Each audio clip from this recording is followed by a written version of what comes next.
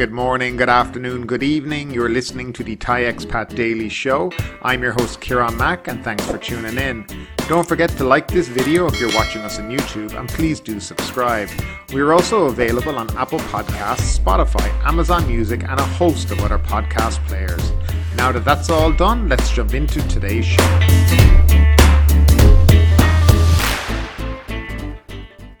Well, hello there and welcome back to the Thai Expat Daily Show.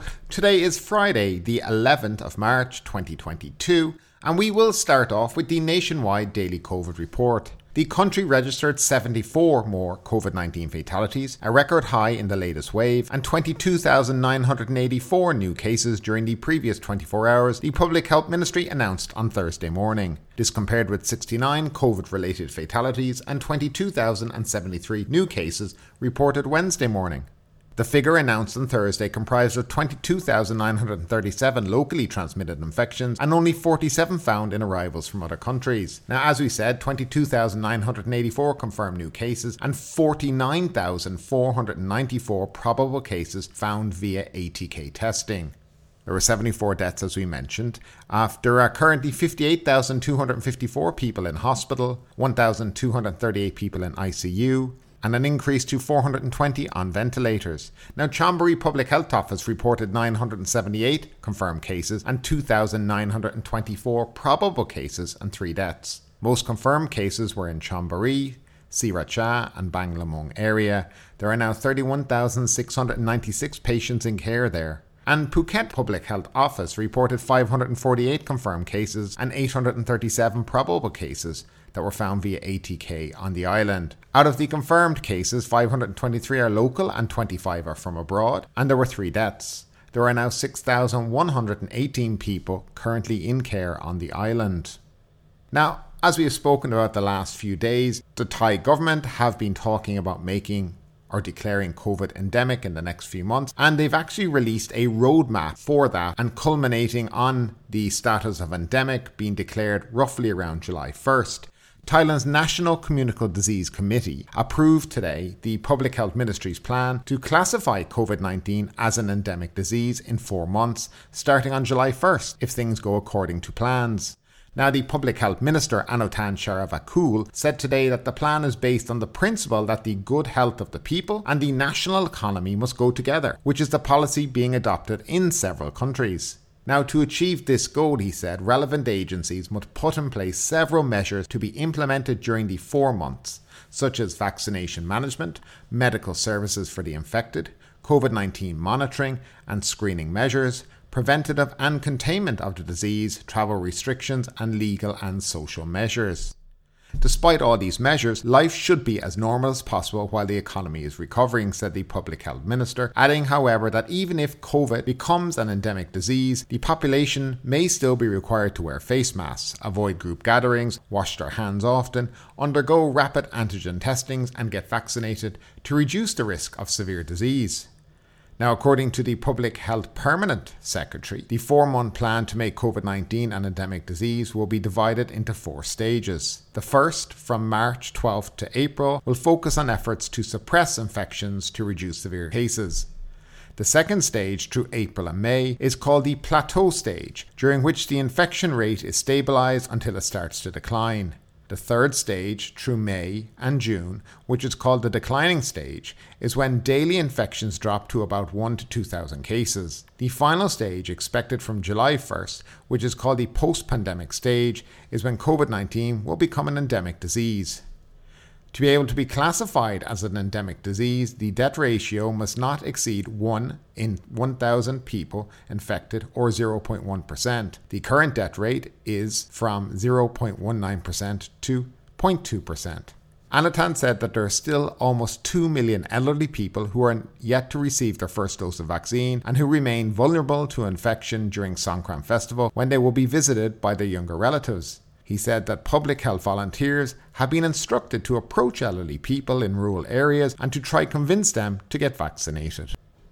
Now, next up, the oil fund borrowing limit is to rise. The National Energy Policy Committee has resolved to lift borrowing limits of the State Oil Fund to allow for management flexibility and approved guidance to address surging fuel prices. Chaired by Prime Minister Prayut Chan-o-cha, the NEPC met on Wednesday to review plans to tackle soaring energy prices and decided to remove the borrowing limits set at 40 billion baht, said Energy Permanent Secretary Kulit Sombatsiri. The measure, which will be submitted to the Cabinet next week, would also require legal amendments, he said. Currently, the law governing the oil fund does not allow its management to seek loans worth more than 40 billion baht. Even though the borrowing limits would be lifted, the government would try to cap borrowing at no more than 40 billion baht, as it would affect public debt ratios, he said, adding that it would depend on the situation at hand. Mr. Kulit said the NEPC also approved guidance to tackle soaring global oil prices, which would be addressed tomorrow by the Deputy Prime Minister and the Energy Minister. These guidelines were designed for 3 scenarios of oil price hikes, when prices range between $100 to $130 a barrel, when prices rise from $131 to $150 a barrel, and when prices exceed $150 a barrel. The government's policy to use the oil fund to maintain retail prices of diesel at 30 baht per litre is based on global oil prices of $100 per barrel, he said, adding prices have now risen to $120 a barrel. Speaking after the NEPC meeting, General Prayut said the government would do its best to maintain lower fuel prices and was reviewing measures to alleviate impacts on the public as much as possible. He said the meeting explored several scenarios, including how long the government could subsidise diesel and keep the retail price at no more than 30 baht per litre, and what it could do if the price kept going up. He said the government would peg the retail prices of diesel as long as it can, but said it had to take into consideration the possibility of global prices soaring to $130 to $180 a barrel. He said the government was examining several measures, including taxes and financing, to help the oil fund, which is limited. When asked if the government would maintain the retail price of benzene, the Prime Minister said the government would need to come up with measures to address the hardship of specific groups. We'll consider what is appropriate, and the diesel situation is bad enough. We'll have to find something to help each specific group, he said. General Prayut said he also called a meeting with the National Committee on Minerals to discuss how to reduce imports of expensive fertilizers or raw materials for fertilizer production. The Commerce Minister may consider allowing operators to raise the prices of fertilizer and animal feed as production costs increase. The Commerce Permanent Secretary said officials have discussed the impact of the Ukraine-Russia crisis on the prices of chemical fertilizers and raw materials for animal feed, especially wheat, which must be imported. He said prices have sharply increased and the ministry is reviewing measures to relieve the impact on operators, such as lowering production costs. With Russia being a major producer of chemical fertilizers and Ukraine a major exporter of wheat, prices of these 2 products have soared since the conflict broke out. If production costs rise significantly, we'll have to prevent shortages, but we'll have to make sure it won't adversely affect consumers, he said. And next up, a quick story and update on Songkran. It looks like the Songkran celebrations will go ahead next month after a 2-year hiatus due to the COVID pandemic, the government has said. Prime Minister Prayut Chan-o-cha has given assurances that all related activities and interprovincial travel will be allowed during the Songkran festival from April 13 to 15th. But during these celebrations, the public must comply with VUCA, that's Vaccine Universal Prevention, COVID-free setting, and ATK testing measures. Prayut has strongly suggested everyone planning to enjoy the water throwing festival at least get a 3rd vaccine dose and undergo an ATK test both before and after their travels. Prayut also urged vulnerable groups, those aged 60 and above, people with underlying illnesses and pregnant women, to be fully vaccinated ahead of the festival. So there is also a very big meeting today of the CCSA, and they will be discussing this further, and if we have any more news in relation to it, we will bring it to you over the weekend on either the Saturday or Sunday show, depending which day we put one out. Now I do know, and I have read an awful lot of people are kind of hoping Songkran gets somewhat cancelled because not everybody is a very big fan. Now a lot of people do enjoy the more traditional Songkran festival, which is kind of the part that happens away from the tourist areas. Of course, we don't have that many tourists here in the country, so it'll be interesting to see what kind of Songkran festival happens this year. Though I wonder about you guys out there, do you enjoy Songkran? Or do you not? If you don't, what is the reason behind that? I'd love to know your comments and your opinion, as always, down below in the comments section.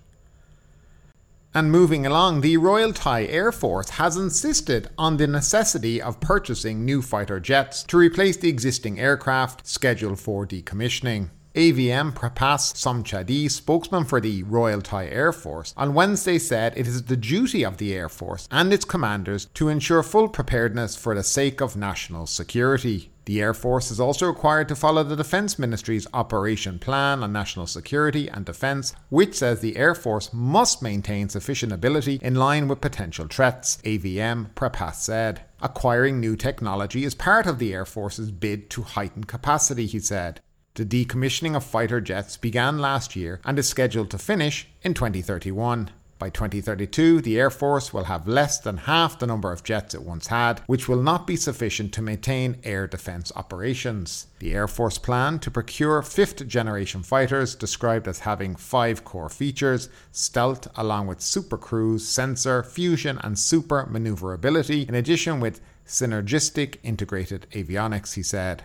Apart from strengthening the nation's air defence capacity, these modern fighter jets are also needed for the Air Force's security cooperation with other countries in the region, he said. Meanwhile, an Air Force panel is still investigating the crash of an F-16A ADF fighter jet, which went down on Tuesday in Chaiyaphum's Chaturats district, he said. The jet's flight data recorder has been retrieved but is badly damaged, he said. The Air Force will now have to seek help from the US with data extraction as the probe continues. The panel is expected to wrap up its investigation in 1 week. AVM Prapas said the pilot who survived the crash remains in hospital for treatment.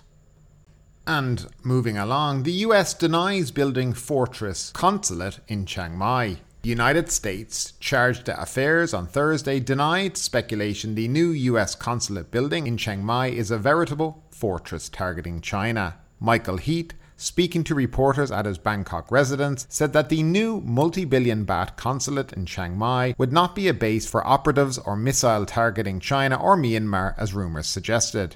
Work on the $280 million consulate, which covers 16.5 rai along the Chiang Mai-Lampang superhighway in Muang district, began in 2020. It is scheduled for completion next year and is designed to serve Washington's needs for at least 70 years. Mr. Heath said the new consulate would, however, be bomb-proofed and could provide protection for the roughly 17,000 Americans in the north. The $280 million construction budget was not huge for a US embassy or consulate, but it did need to be able to endure bombings, so the walls, doors and windows must be thick and made from good materials, he said. Its basement would be deep and ensure a strong foundation and also house a wastewater treatment system. It would not include a parking area, he said.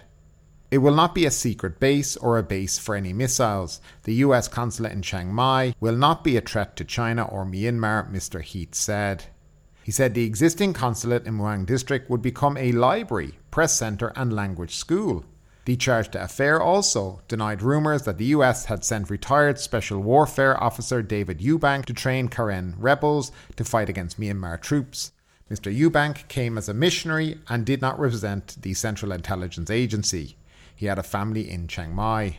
Although he founded the Free Burma Rangers group, he did not offer weapons, only humanitarian assistance to Karen, Mr. Heath said. He also denied reports that the US was trying to force the Thai Air Force to buy F-37 combat aircraft and that the delay in the appointment of a new ambassador had any political significance for the Thai government.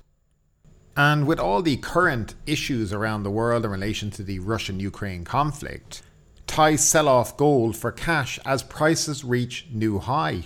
People in Thailand's capital queued up this morning at gold shops around the Yaowarat Road, widely known as Bangkok's Chinatown, to sell their gold for cash because gold prices continue to reach new highs as the Russian-Ukraine conflict affects global oil prices and gold prices. At 12:56 p.m, the buying price of gold bullion increased to 31,850 baht and was selling at 31,950 baht, according to the Gold Trackers Association.